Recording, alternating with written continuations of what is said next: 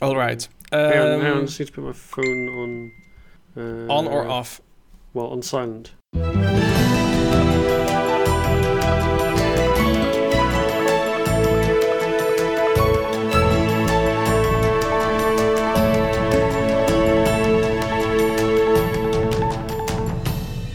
It's Friday, July the 1st, halfway through the year, and this is the Dutch News Podcast, your weekly chance to catch up with what's been going on here in the Netherlands.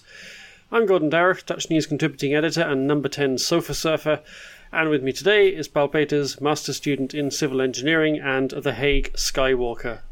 Paul, I think you got the more tasteful title this week because the sky has risen in The Hague, as you've been documenting. The City Council in The Hague approved plans for two new skyscrapers in The Hague. It's called what's the name of this project? The Grace Towers, aren't they? Or the Grace Towers, that's which it. Which to British people of a certain age makes you think of Grace Brothers, which was a department store in a sitcom called Are You Being Served? But is that the name of that?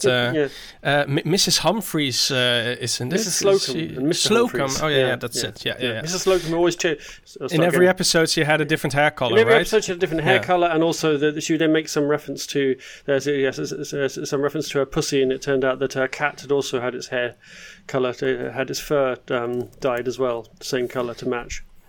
Mr. Humphreys, are you free? That's also a catchphrase, free. Right? Yes. It was very sophisticated comedy. This, lots of really subtle references that you actually had to watch several times before you understood it. Really understood it, yeah. Multi-layered sitcom. Yeah, it's like an episode of The Wire in many ways. I don't know how we came up on this topic. No, but these Grace Brothers Towers. Oh, the Grace Towers, in The Hague. The newest additions to the Hague's skyline. These buildings will be.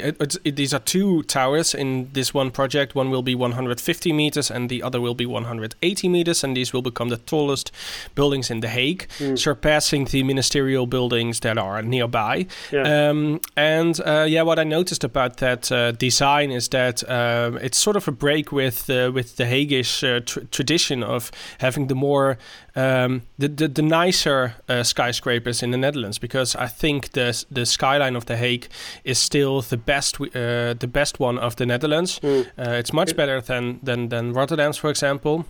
Yeah, it's a very sort of compact bijou skyscraper district in The Hague, isn't it? And as you're driving in, you see these pointy towers, and it's quite distinctive. I do like it. Especially if you walk around the Binnenhof, if you are at the what is it, southeastern corner of the Hofvijver, you look over that little lake with the Binnenhof and all its historical towers and the Mauritshuis Museum, and of course the Prime Minister's office, and behind that you have this very nice skyline with these ministerial offices of I think they are 147 meters, the tallest one right now. So it's a very nice skyscraper, but the newest designs are a little bit, little bit boring, dull compared to the other high rises in The Hague. So I think that's a missed opportunity to have a addition that is more in tone, in line with the other buildings. Yeah, and of course the downside of The Hague's city centre is that you have these quite elegant skyscrapers, but in front of them, wherever you're walking, you have these awful low-rise buildings like Gaudi's. What is it? The temporary Tweede Kamer building, but also Central Station, which is a bit of an eyesore as well. So especially that very long concrete tower next to the Central Station. Yeah, is it? Yeah, New Babylon. Is that the one you're thinking of? No. It's literally part of the Central Station complex. Right. Yeah. It's very. You probably have seen it hundreds of times, but just didn't notice it because it's so dull and so so boring. And also for example the Royal Library, which is also next to the new Tweede Kamer, or the temporary Tweede Kamer building, is also very dull and very 70-esque, I guess. Yeah. No, it's that side is a little bit of a disappointment, but I think the area between the city center and the Central Station where the towers are located, they're very nice, I think. Even though if you walk around there, especially at night, I was there last night, when nobody is around, then it's not a very pleasant area to be in, I think. So that needs a little bit more work, I think. Yeah, indeed. Speaking of things that got a little bit too much work, what's your job or during about, working Gordon? time? Yeah, this is just because I needed to find some way to shoehorn in the appalling story that has dropped this week about Boris Johnson, and I needed to discharge it from my mind somehow. And I'm afraid this is the only outlet I could find. Your therapist advised just to talk about it with other people. The Times of London pulled a story about a week ago about Boris Johnson apparently trying to give his girlfriend at the time, Carrie Symonds, who's now his wife, a job in the Foreign Office. The newspaper was leaned on by various people in Number 10 Downing Street to pull the story, and they did only after the first edition, which of course led to fevered speculation about what had actually happened. And this week, as the week rolled on, Private Eye, the satirical news magazine, dropped the real story, and it was something of a bombshell that apparently they weren't so worried about the story about Boris giving Carrie a job, but they were worried about a detail that if they feared would emerge in reporting the story, that apparently Carrie gave Boris another type of job on the sofa of Number 10 Downing Street, and I think we should just leave it there. So they're there, but it was kind of like a sort of a mini Clinton moment, should we say? What was Boris Johnson's slogan, a campaign slogan last election? Get Brexit done, wasn't it? Yeah, and the other one? Or the other one. Getting on with the job. Getting on with the job, yeah. Which in light of all this, has a different meaning. Possibly the first time in his term of office he's actually delivered on a promise. Yeah, exactly. It's let's say it's just not only the country that Johnson brings to its knees.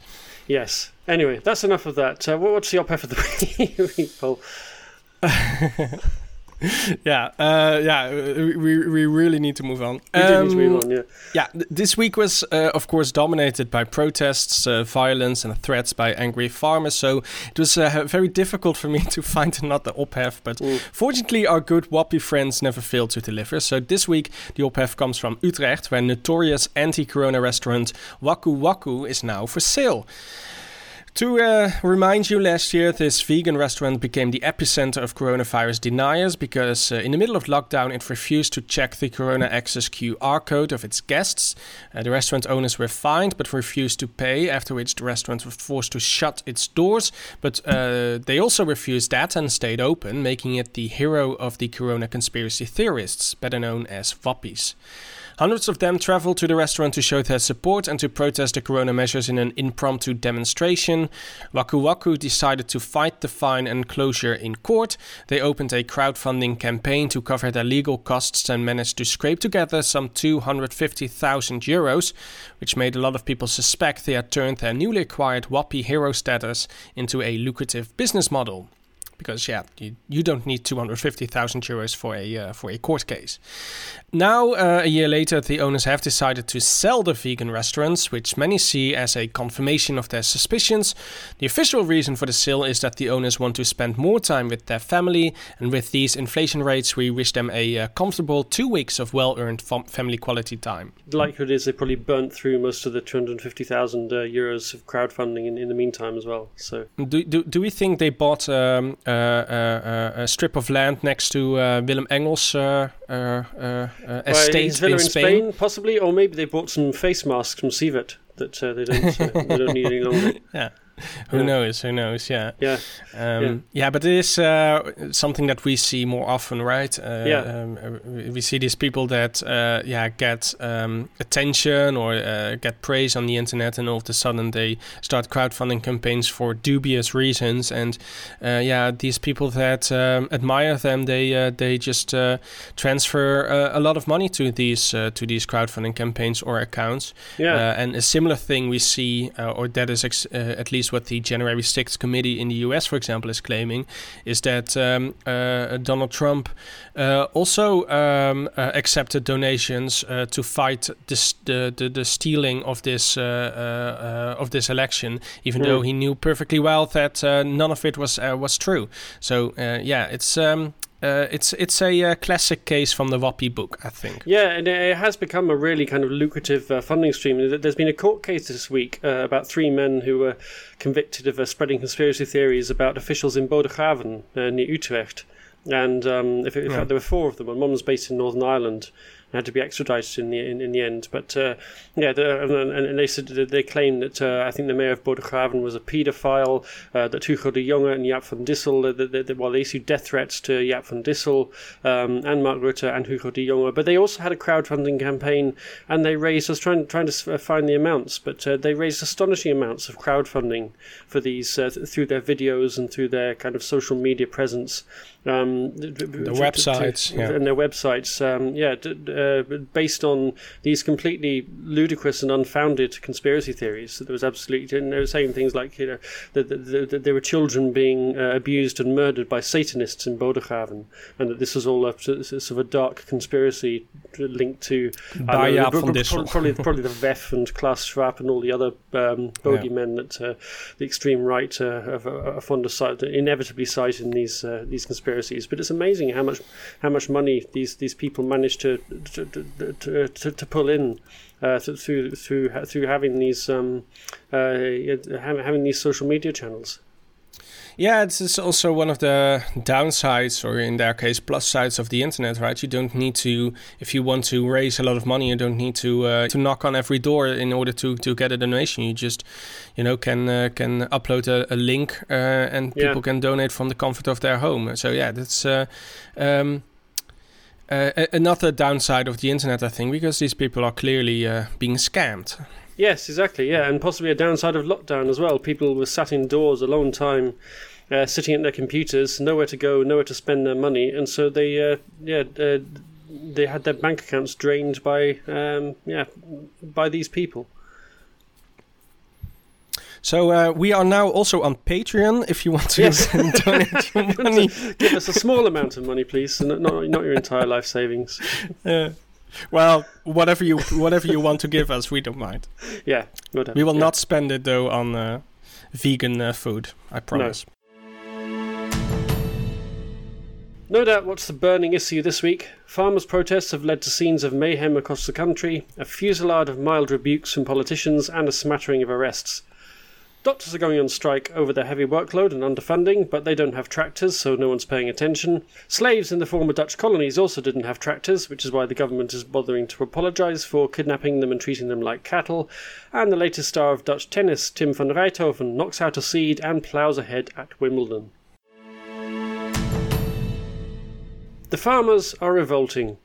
In the last week, we've seen tractors blocking motorways, hay bales set on fire, trees being chopped down, police vans attacked with sledgehammers, and 2 cows paraded in front of the Parliament building in The Hague, with the question, which of these cows do you want to save? Saving, in this context, meaning not slaughtering for about another 6 months. While some of the protests were there was a lot of criticism about that because, you shouldn't bring live animals to a protest. I think these cows are used to something far worse, I think. But it was a little bit of a grotesque gesture because, if you know that every minute 4 cows are slaughtered in the Netherlands, then this wouldn't contribute much to the number of cows that are slaughtered every day here in this country. But of course, the message was that these people think that the livestock number of livestock in the Netherlands need to be reduced by half, which is not true at all. But that was what they were protesting against. Yeah, so just was basically which of these 2 cows do you want to slaughter now, and which do you want to save? Because So there were some protests like that which were quite eye-catching and imaginative, but others were kind of downright sinister, really. Protesters picketed the house of Nitrogen Minister Christiane Van der Waal for a third time in a week, even after politicians across the spectrum had told them not to. The Christian Democrats... They broke even through police barricades, right? They did, yeah. And they overturned a van and sprayed it with manure as well, or slurry. So, yeah, it all got quite unpleasant. The Christian Democrat spokesman, Dirk Boswijk, he decided to stay home for the week after protesters turned up on his doorstep while he was at work in The Hague, but his 2 young children, who are 4 and 7 years old, I think, were in the house. So, yeah, lots of kind of quite unsavoury intimidation and general kind of hanging around. The farmers are putting pressure on the cabinet to abandon its plans to make substantial cutbacks to the agriculture sector. Ministers say it's the only way to meet terms of a Council of State ruling that said nitrogen oxide emissions and ammonia need to be reduced drastically to protect European nature reserves. Van der Waal says that means some farmers will need to give up work. And there was also some op-ed because some people said that Prime Minister Mark Rutte remained too silent in all this drama and all these developments, but he finally spoke out. And what did he say? He did. It took him kind of about a week, but eventually he chose to take some time out for attending the NATO summit in Madrid to condemn the violence. I mean, you can imagine being Rutte here at the summit, so they say, sorry lads, I've got to break off from this whole stuff about whether or not we should be sending arms to Ukraine and stopping Vladimir Putin slaughtering civilians, because I've got a bit of bother with the farmers back home. I think Emmanuel Macron would be sympathetic, I think. I guess he would, yeah. But it must have been quite a hard cringe by Rutte. And he said that while he understood the farmers' concerns, which is always the line we get from politicians, a small group of farmers had crossed the line, although it looked like quite a big group when I was watching it on television, and their behaviour was unacceptable. Police have also criticised the protesters' tactics in increasingly harsh terms. There have been some arrests, about 11 so far. One person has been accused of attempted murder after driving his tractor at a police car in Drenthe. Yeah. And in a bizarre incident on Wednesday, the mayor of Apeldoorn issued an emergency order to stop a posse of farmers heading down their tractors to break one of their colleagues out of jail. It's another a cheap Ocean's 11 storyline here, which we will hear later about. Okay. This one I think I'm sympathetic with. This one is I would have liked to see how they propose to help someone escape jail with a tractor. Yeah, it's kind of when they were kind of planning to storm the police. The police station. Yeah. I mean, Ridouan Taghi hires a helicopter. I think that would be more effective. Yeah, of course they've closed the skies now, haven't they, over the high security prison in Vught to try and stop these. But they didn't reckon with the tractors, though. So, so Ridouan, if you're listening, here's an idea. Yeah, maybe. The chair of the police union, Jan Strauss, said the protests were being driven by professional demonstrators whose aim was to attack and disrupt the government, and he described the farmers' protests as an attack on democracy. So, strong words there from the police. Yeah. Mark Rutte came back from Madrid on Thursday, but he immediately had to come into action because there was a debate in Parliament on Thursday evening, right? Yeah, there have been debates going on all week. The one on Thursday evening, I think, was an emergency debate about which is supposed to focus actually on the protests. And also they hardly did. I have to say they hardly did. No, they went straight onto the nitrogen plans themselves. But politicians did line up to condemn the farmers. Even Geert Wilders, who said that you shouldn't turn up at politicians' homes, and I should know. So it's a bit of a... He is one of these people, one of the few politicians who get around-the-clock security for, I think, already 14 or 15 years, I think, or something. He lost his safety completely because of the things he says as a politician. But I also didn't expect that he would do this because it's also the PVV is obviously aligning with these farmers. So I think it's I don't know, it's it was a surprise, but on the other hand, it was also not a surprise to hear him say this. Yeah, I guess so. Yeah, but certainly when other politicians have been threatened, like Sylvana Simons, he's also received several threats. Wilders hasn't been sympathetic at all and hasn't suggested. Yeah, exactly. So he might have gone the other way, but on this occasion, he decided that the line had been crossed. But anyway, Reform for Democracy is still, I think, the one holdout, saying that that don't seem to have a problem with the farmers using increasingly fascistic tactics. I wonder why that would be. But as I say, so on the one hand, the politicians were condemning the tactics used in the protests, but they also kind of held out the suggestion that perhaps they could still renegotiate the nitrogen targets, which is odd because Christiane van der Wal said quite clearly, and so has the Council of State, that there really is no room for manoeuvre here, and we've already wasted 3 years trying to pretend there is. And the elephant or the big cow in the room is that European conservation law requires nitrogen compound emissions to be cut by 70% in areas bordering protected nature zones, and we really can't combine that with the kind of intensive farming that we have in the Netherlands. But they've now got the idea to set up a reconciliation committee and appoint a person to be a mediator between the farmers and the politicians. And I guess the only question is this going to be Johan Remkes or Herman Tjenk Willink? Did they make a suggestion about who it could be? I don't know. I think they were talking about Sjaak van der Tak. Never heard of him. Is he one of the deputy Johan Remkes? No, but he's the chair of the Agriculture and Horticulture Organisation. It's a lobby group, but he's kind of he's been trying to say to the farmers that that they shouldn't use such extreme tactics and they should try and sit down and talk things out. So I think he's positioning himself maybe to be that person. Yeah. But the idea was kind of dismissed by politicians such as Caroline van der Plas, the MP for the Farmers Party BBB, and also the SGP, the Orthodox Christian Bible Belt Party. It's a waste of time because the basic terms aren't going to change. So, yeah, and. We have to also want to mention Dirk Boswijk again a little bit, the CDA MP who is the agriculture spokesman and who has the ungrateful task of keeping the few farmers that are still with the CDA on board and to explain to them that it's really necessary. He got his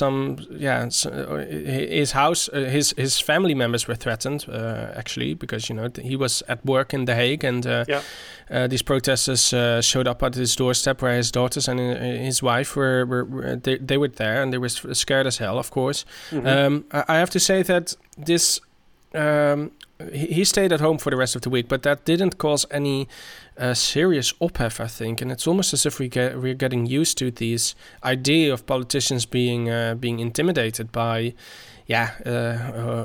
one group or another. That also worried me a little bit because we stepped over this a little bit too easy, I think. I mean, a lot of people condemned it, but we sort of moved on after this news broke. When was it? Tuesday or Wednesday morning? It was almost as if it was just another incident, and that worries me a little bit. Yeah, it is. Because it undermines democracy, and the fact that an elected MP can't go and do his job and speak for the people who voted for him is extremely worrying. But there are more protests planned for next week, aren't there? Yes, there's some farmers' groups are talking about bringing the country to a standstill on Monday. These are kind of it's strange. On one hand, these aren't sort of centrally coordinated protests, so you're never quite sure exactly what is going to happen. But there's always a lot of talk, apparently, particularly on Telegram channels, about what actions they're planning to take, and then on the day you find out which ones actually transpire and which ones don't. But there are plans to target Schiphol and other airports like Rotterdam and Eindhoven, also Rotterdam Harbour, and supermarket distribution centres as well.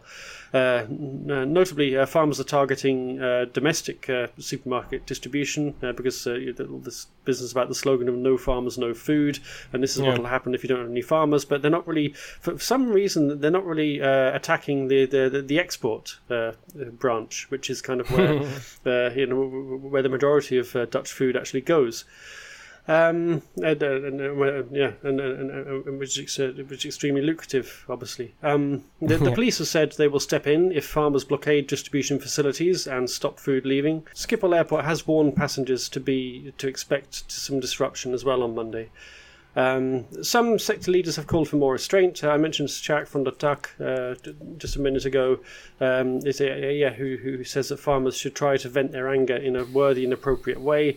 But he's kind of associated with the CDA party, or aligned with them, and they, as you just said in the context of Dirk Boswijk, have been losing the rural vote quite.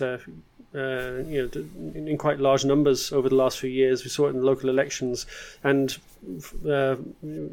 farmers are increasingly switching their allegiance to either the BBB or even more radical parties like Forum for Democratie. And then you have hardliners like Mark van den Heuvel of Farmers Defence Force saying basically they're not going to stop with these tactics until the government backs down, or Akraxi saying that the state of the Netherlands is now at war with the Farmers' Republic. So hard really to see how you can reconcile those kinds of attitudes with the hard fact that the agriculture sector needs to be reduced in size. Yeah, I would encourage the farmers to keep protesting, because I think popular support for them will plummet even more with every action day and every day they protest and they close the roads and stuff like that. So please continue, and then you will lose your sympathy and your public support, I think, very quickly. Angry farmers were not the only group protesting this week, because family doctors also held a week of protests, with the small difference that their actions were at least public-friendly. The doctors are urging the government to do something about their workload. In the past years, family doctors have gradually gotten more tasks that used to be done by specialists in the hospital. Referrals also take more time, meaning that patients spend more time than necessary in the care of family doctors. They also demand more trust in their medical decisions from insurers, saying that they spend way too much time filling in paperwork.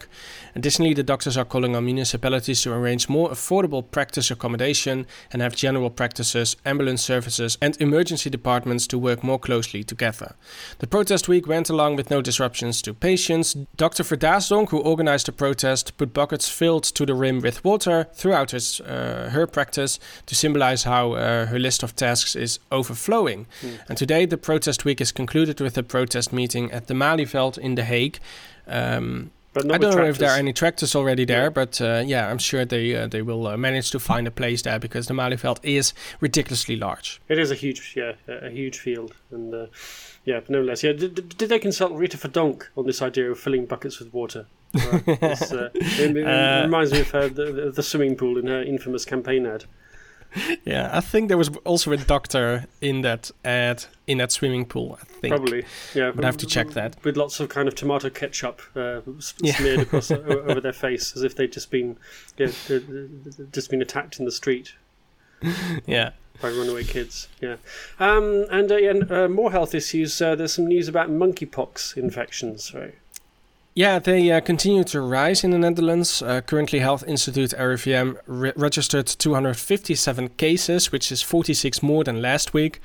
Since May, the virus has been spreading in the Netherlands and is expected to continue to do so.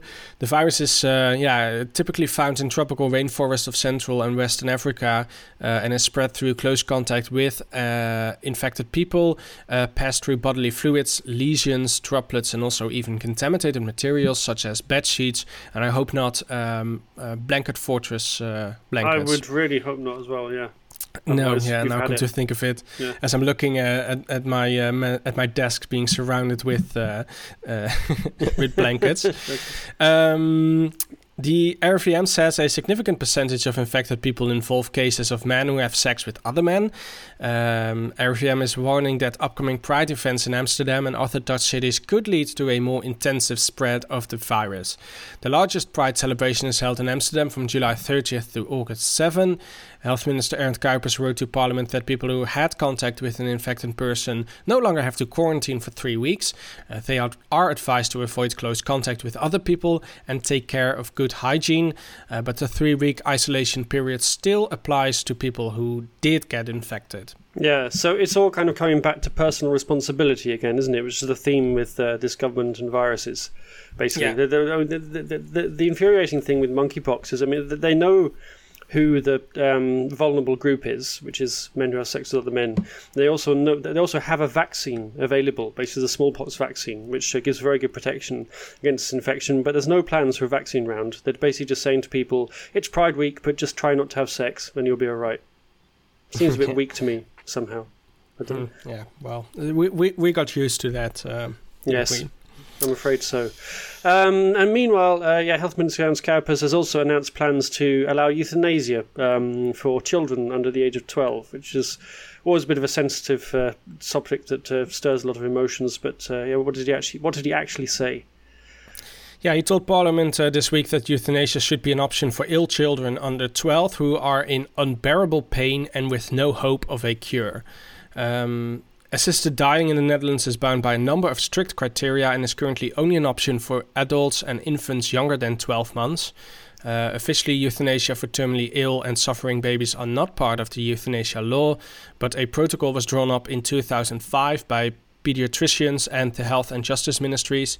On the advice of specialists and experts, the Health Ministry is now proposing a similar protocol for children between the age of 1 and 12, especially ones with a scar in the shape of a lightning bolt on their foreheads. This is a reference to Jens Kuipers' resemblance to Lord Voldemort, I take it. He who does, who will not be named. Yes, and to he who will not be named, yeah. Exactly. The minister wants to avoid the change of the euthanasia law. As you said, it's a very sensitive issue, especially applied to very young children. So he fears that this might lead to polarization and a discussion that will lead to nowhere. So instead, he proposes this protocol, which will contain 7 criteria. Proceedings can only go further, for example, if doctors are convinced the child is suffering unbearably and there is no cure or treatment to alleviate the pain. Every step of the process needs to be taken in very close consultation with the parents, and it also needs to be explained to the child in a way he understands, and the procedure will not proceed if the child opposes it in any way or if there is any sign that he is against it, it's against his will. And at the end, the whole procedure will be evaluated by at least 1 independent doctor. In practice, that will be 2. I think that's also the case with the adult euthanasia processes. This doctor will check if all criteria have been met. So he needs to green light the whole procedure. And the concept is currently out to consultation. And Minister Kuipers will present the final version in October, when he will also announce when the protocol comes into effect. Yeah, so they already did this in Belgium, I think. They extended euthanasia to children under 12, and there's been a tiny number of actual cases. I think it might have been as little. There's certainly, it took a couple of years before the first case happened in 2016. There may have been a small number of others since, but it's not, a decision is. It's an absolutely extreme last resort when a child really is terminally ill. This isn't a situation where they're suddenly going to, there's a risk that suddenly hundreds of children would be sort of surreptitiously killed. But unfortunately, we live in an atmosphere where those kinds of opinions get a lot of traction. There are parties in Parliament that promote those kinds of conspiracies. So I can see why Kuipers is a bit wary about having to propose a change to the law, which would have to be debated in the parliamentary chamber. It's kind of a bit sad, really, I think. Yeah, it is. But if you also look at developments across the oceans where some sort of rights are being abolished because people fear casual abortions, or in this case, casual euthanasias. That's just not something that happens. That's not a decision you take lightly, anyone. It's but it is a development that we see. On the other hand, is it something that you can say, let's just not talk about it, let's just do it, and let's not debate it in a open democracy? I'm not sure about that, but. Yeah, it is. I understand his fears, and given that we already have a similar protocol for the children under the age of 1. Why not extend it to the age of 12? I think. Yeah. Because the age of 12 is when you get in the Netherlands is also because the age when you get more autonomy generally in decision making, especially with regards to medical decisions. For example, children over 12 can decide for themselves whether or not to have the coronavirus vaccine. It's quite an important threshold in Dutch law, I think. So that's why this that's why they're specifically talking about children under that age. Oh, and we also need to talk about the Parliamentary Inquiry Commission on the coronavirus. Oh, yes. It is announced that it will... the commission is announced. And an interesting addition to that commission is Gideon van Meijeren, the Forum for Democracy MP, who has been outright denying the existence of corona. That's a curious and interesting addition. And there was also a little bit of ophef because the chair of this parliamentary inquiry is the former chairwoman of the whole Tweede Kamer, Khadija Arib. Right. And it is said that in that capacity she might have had a little bit too much influence in how the government dealt with coronavirus. So a lot of people are questioning if it was wise to put her in charge of this parliamentary inquiry commission. I have to say that the parliamentary the parliamentary rule is that the chair is independent and has no saying in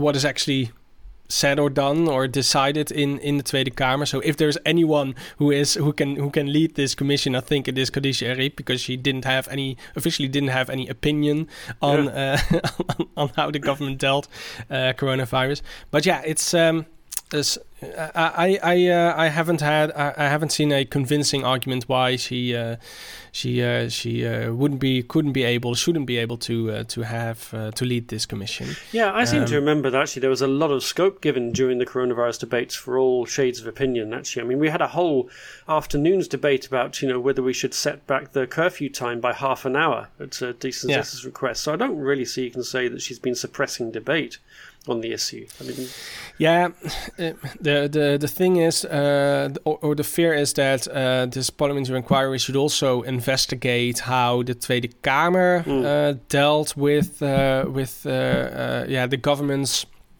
plans and the democratic process behind it. But in the end, everyone who is now in the Tweede Kamer was there when that happened. So I don't think that. So who can be? Who can be a neutral voice? Yeah. Johan Remkes. Yes, or Herman Tjenk-Willink. Yeah, those are the only ones, I think. Yeah, or Fred Teven. He got a new job. Did you see that? I was going to mention that, but later on somewhere. Oh, okay. Well, then this is a nice cliffhanger for if you want to know what the new latest career keep listening development is. Stay tuned. Stay tuned, yeah, but not for very long. The government will not be apologising this year for the Netherlands' slave-owning and trading past, despite official advice that it should. Minister said it was the wrong time for an apology because the country needs to recover from the war in Ukraine, soaring gas prices, farmers' protests, and Fred Teven being appointed chair of the Brewers Association. Oh, there it was. I don't know what any of these things have to do with abolishing slavery in 1867, but okay. Absolutely none. Yeah. But that's the excuse that they're rolling with anyway. The coalition parties are divided on the issue, which I think is probably more of a reason that they haven't quite got round to it yet. D66 and the ChristenUnie argued that an apology is an important step towards reconciliation, while VVD and CDA are worried about what Geert Wilders will put on Twitter. They also say that people living today shouldn't be held responsible for the deeds of their ancestors, although the commission that investigated this explicitly said this is not about individual people being held responsible, it's the government of the Netherlands as a state acknowledging its historical responsibility. The cities of Amsterdam, Rotterdam and Utrecht have issued apologies for their role in slavery, as have other countries such as Belgium, France, the UK and Germany. Germany had a tiny colonial presence, really. I mean, they didn't have much to apologise for, but they have nevertheless. Well, they have enough to apologise for, but not on this particular subject, I think. There is that as well, yeah, but they did actually have a colony in Namibia and it was pretty vicious, but yeah. Anyway, D66 and ChristenUnie will now press for the government to make an apology either on or before July the 1st next year, which is the 150th anniversary of the abolition of slavery in the former Dutch colonies. Yeah, but you already mentioned this advisory committee. What did they say more? Well, as well as recommending the apology, it said July the 1st, which is known as Ketikoti, or Broken Chains. And which is today. Which is today, indeed. Today is Ketikoti. So I don't know if you'd say happy Ketikoti. Well, happy Ketikoti, because it is commemorating the end of slavery. So yeah. Even though I think Forum for Democracy would celebrate that we even had slavery, but that's a different story. Yeah.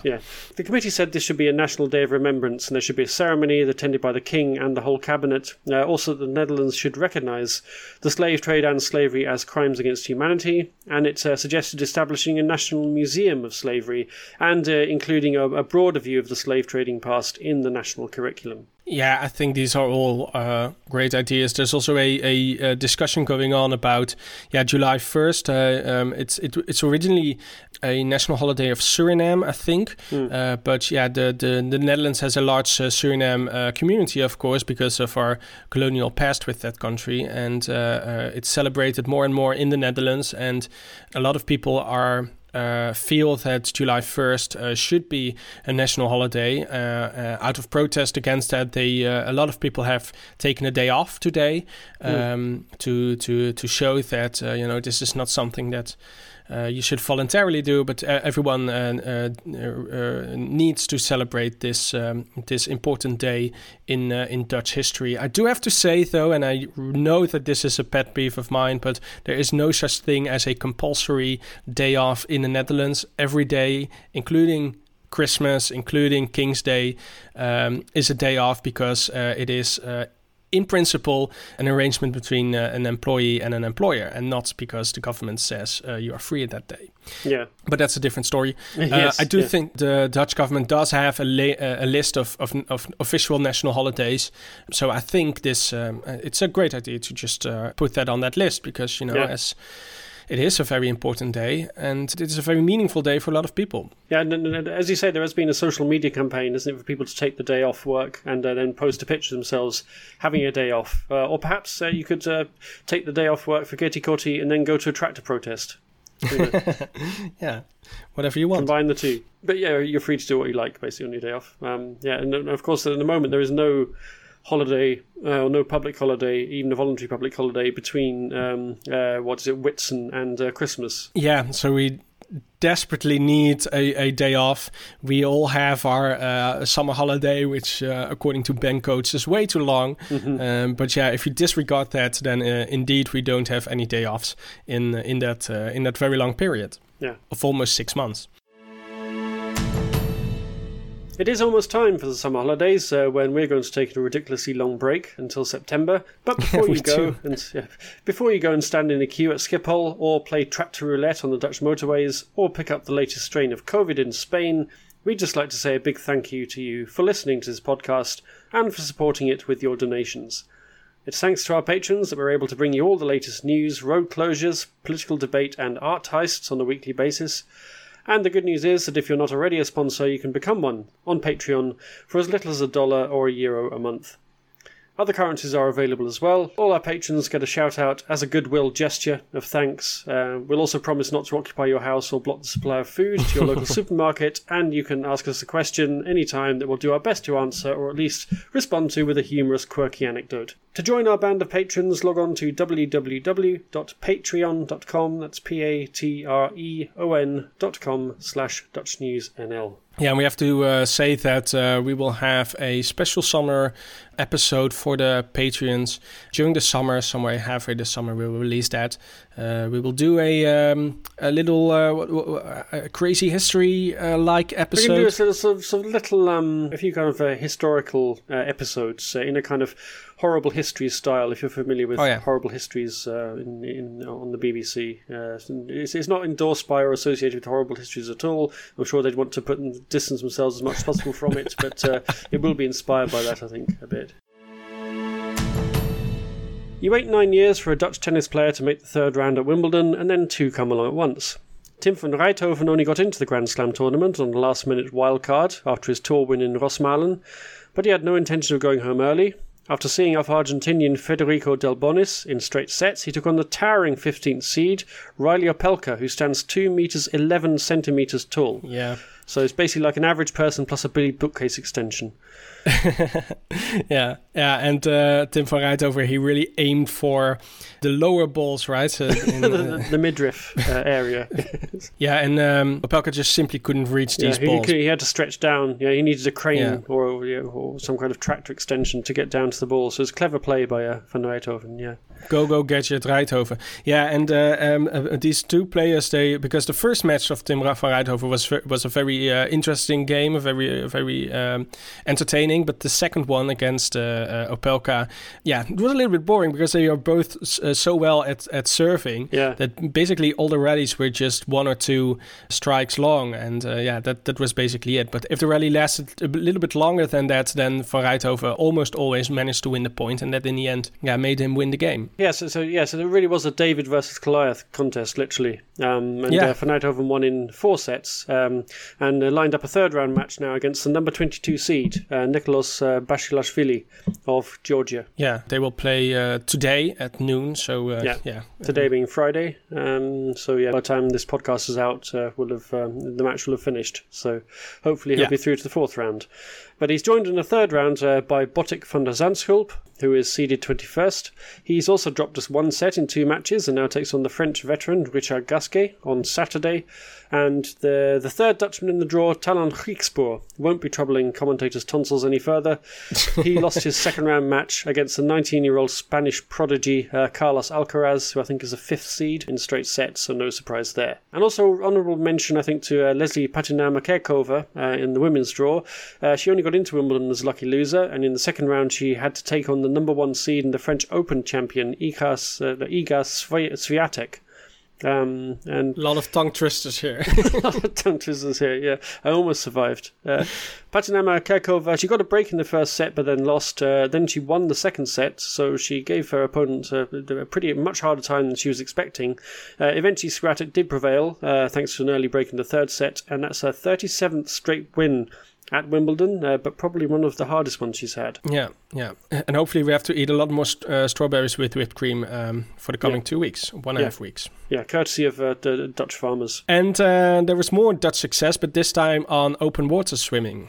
Yeah, Sharon van Rouwendaal is coming home from Budapest, where they're having the World Swimming Championships with a gold and a bronze medal at the long-distance open water swimming. She finished 10th in the 5-kilometre race, it was a bit disappointing, but then made up for it in the 10 kilometres, where she timed her sprint finish to perfection to overtake Leonie Beck of Germany and Ana Marcela Cunha in the last few strokes and win by about the width of a hand. Cunha turned the tables in the longest event of the competition, the 25 kilometres. Now, this is a race that lasts 5.5 hours. And you think the Tour de France is boring, but at least you get a bit of scenery, right? I mean, these people are just swimming.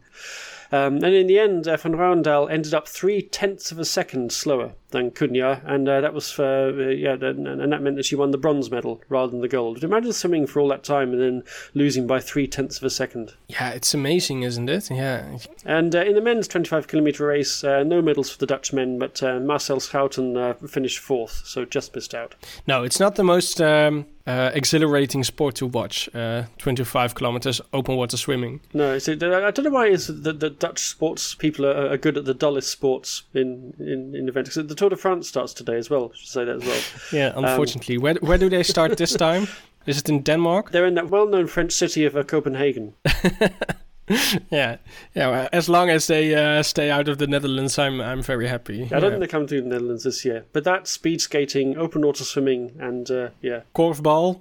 I don't know what it is in English. Yeah, these are all the top Dutch sports. Yeah, and cycling, but a lot of people seem to enjoy that. A lot of people seem to enjoy long track speed skating as well. Yeah, for the same reason, I think. People just enjoy sleeping in front of the television. That's my theory. Most people are not watching; they're just sleeping, and they just like to take a nap. And that's a perfect. It's a perfect soporific. Yeah. And now to By far the most exciting story of this week, the fine arts fair TEFAF in Maastricht has been the site of a budget remake of Ocean's 11 on Tuesday. 4 men stole a quantity of jewelry at the fair, and a video that went viral showed the man using a sledgehammer to break a clearly well-reinforced glass display, while visitors of the fair looked on. One gentleman in particular was noted by the internet users. He was calmly sitting on a bench next to the display, while the gang, who were dressed as the Peaky Blinders if they were French art dealers, were robbing the fair. And he was clearly the mastermind behind this steal, though, I think. He just resembled the Baron, the villain from the Basje and Adriaan TV series. Yeah. That's what he reminded me of. There's a guy as well who picked up the vase full of flowers and sort of thought about chucking it at the display case and then thought better of it and put it back down again. Yeah, he changed his mind and thought, well, I think at the moment he was running towards the guy with the sledgehammer, he noticed the other guy with the handgun and thought, well, perhaps I should go back. Yeah. He brought a vase to a sledgehammer fight, basically. Yeah. Police had arrested 2 Belgian nationals in connection with the theft. They were stopped in a grey car with Belgian plates on the A2 motorway after they were said to be acting suspiciously, which in this day and age mean that they were not blocking any traffic, I think. Yeah. They should have just used the tractor as a getaway car. But these people turned out not to be involved in the crime in any way. Yeah. They were released later that day, and their lawyer said that the arrest was a misunderstanding and nothing in connection to the robbery has been found in their cars, which also sounds a little bit suspicious, I think. So the police has to renew their hunt for the man, and still no arrests have been made so far. Yeah, but it does sound like just a gigantic cock-up by the police to arrest these 2 Belgians, seemingly at random, but I'm not quite sure what motivated them to stop the plate with the Belgian cars. And also they were arrested on the A2 motorway in Limburg. I mean, if you steal something in Maastricht, you just go abroad immediately, right? You have 3 countries to choose from. Perhaps this was a very smart move by these men, because everyone expects them to go to a different country. But if they stay in the Netherlands, that's nothing anyone would expect, I think. So maybe it was a brilliant move. Police refuses to say what exactly was stolen. They did say it was a quantity of jewelry, whatever that may mean. Mm-hmm. So a lot of speculations on the internet and in the newspapers about what exactly was the haul. And some say a diamond Cartier earrings worth 4.5 million euros was stolen, and some others say a necklace containing a very large and very rare yellow diamond worth 27 million, or 3 sieverts. So yeah, that's a lot of money. It is, yeah, almost as much as you could crowdfund with your conspiracy theory the YouTube channel in exactly. a week. Yeah, or the money you need to pay one farmer to stop emitting nitrogen. Yeah, to buy out his farm. Yeah, exactly. Yeah. So it's very spectacular theft. What also surprised a lot of people is that this particular display was like in the center of the whole fair. It took quite a while to just get away, and it surprised a lot of people that they even managed to get out, because you would expect that every security personnel available would be immediately ordered to close all doors and all exits. So other people say it might be an inside job because of that, but it's I'm sure the Telegraaf will dive deep into this, and we'll find out who exactly stole this in a matter of months. Yeah, and of course, art detective Arthur Brandt has been on the case. Oh, yeah, as well. Of course. Yeah, so he's been talking to Telegraaf, and he said, in his expert opinion, the robbery was either carried out by total amateurs or by professionals who were convinced they'd get away with it. So he's cast his net quite wide there, I have to say. That was a bit of a Donald Rumsfeld statement, I thought. Yeah. Yeah, well, a lot of infamous art thefts. For example, the Mona Lisa was also stolen in, I think it was 1912. And a lot of people just said, well, this has to be the greatest theft of all. This must be a highly well-coordinated conspiracy. But in the end, it was just a Italian nationalist who was annoyed with all the Italian art in the museum. He just took it off the wall and walked out, literally. Yeah. A lot of crimes, a lot of thefts that seem at first glance as a professional job, sometimes tend to be just indeed a very amateurist. Yeah. And of course, the art theft in Rotterdam a few years ago, where Picasso and a half dozen other paintings were stolen. That was also done by amateur thieves, really, wasn't it? They just got in through the roof. They found that. And they just grabbed what they bumped into basically, and it turned out to be the most expensive paintings there. But that was you can't believe it. But that was just a coincidence that they happened to take that with them. It was when that happened, a lot of people thought, what on earth were they doing? This must be a very specific order by some millionaire or something, because it was just a random collection of paintings and artworks that they took with them. These people seem to know if they really went for this 27 million necklace, which was at the fair, then we probably know that they were looking for that. But if they took these Cartier earrings, which are not cheap, 4.5 million euros, but they were next to that necklace in the display, and if they took those with them and not the necklace, then we know that they didn't really know what they were doing. The parameters, and of course the TFF Art Fair has been targeted before as well. In 2010, when a pendant and ring with a combined value of 860,000 euros were taken, and in 2008 as well, thieves got away with a necklace valued at 1.2 million. So maybe this time they actually maybe checked bags for sledgehammers on the way in. I don't know. Perhaps. Just a thought that might be a good idea. Maybe just. Or maybe these art thefts are just a sort of publicity stunt, that they think like there's no such thing as bad publicity. We'll just maybe it was an inside job after all. That's all we have for you this week. This podcast is a production of Dutch News, which can be found online at dutchnews.nl.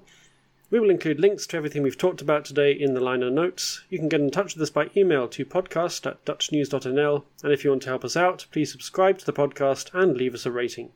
And you can also now back us on Patreon at patreon.com/DutchNewsNL and earn yourself a free shout out on the podcast after handing over your money. So it's not really free, but anyway. My thanks to Palpators. I'm Gordon Darroch. We will be back for the last podcast before our ridiculously long summer break next week, July the 8th.